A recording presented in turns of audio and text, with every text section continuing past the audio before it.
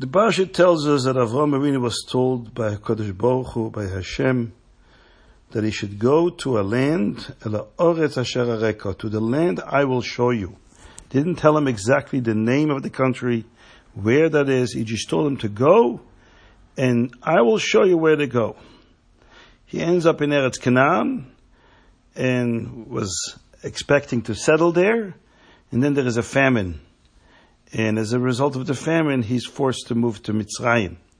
And the Ramban is very critical of Avraham here. He says, although the rabbis in the Talmud consider this a great test that Avraham passed, that he did not complain that Hashem is sending him to Canaan, and then he's forced because of the famine to go to Mitzrayim, and then he has trouble with Sarah. And he didn't complain, he accepted everything with faith. On the other hand, Avraham Avinu should have stayed in Canaan.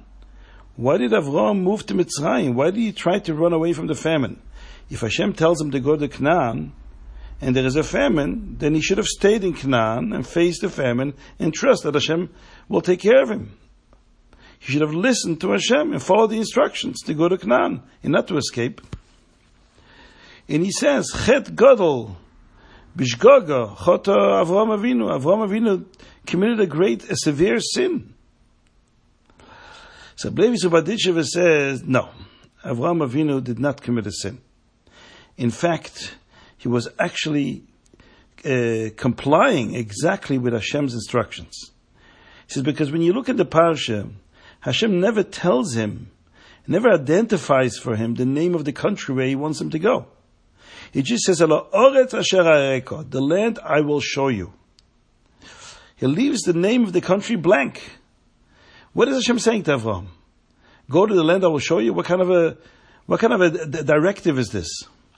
Says Rabbi Levi Yitzchak, Hashem is telling Avraham a lesson. And the lesson he wants all of us to learn. That when a person goes through life and faces various natural circumstances that force a person's direction in life, you end up going to a certain country because of certain physical and natural circumstances that led you to go to that country. You didn't plan on it. It's just the circumstances of life directed you there.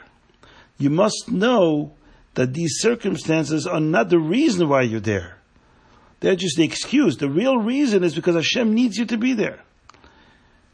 The circumstances of life are like the signpost that points you need to go there. Your shlichus, your mission in life is to go to that country.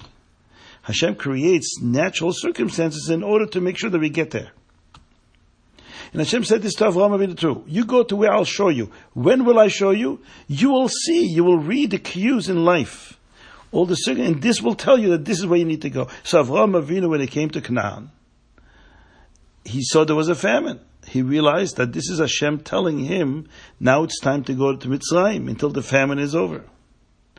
So this is not a violation of Hashem's directive, it's the opposite.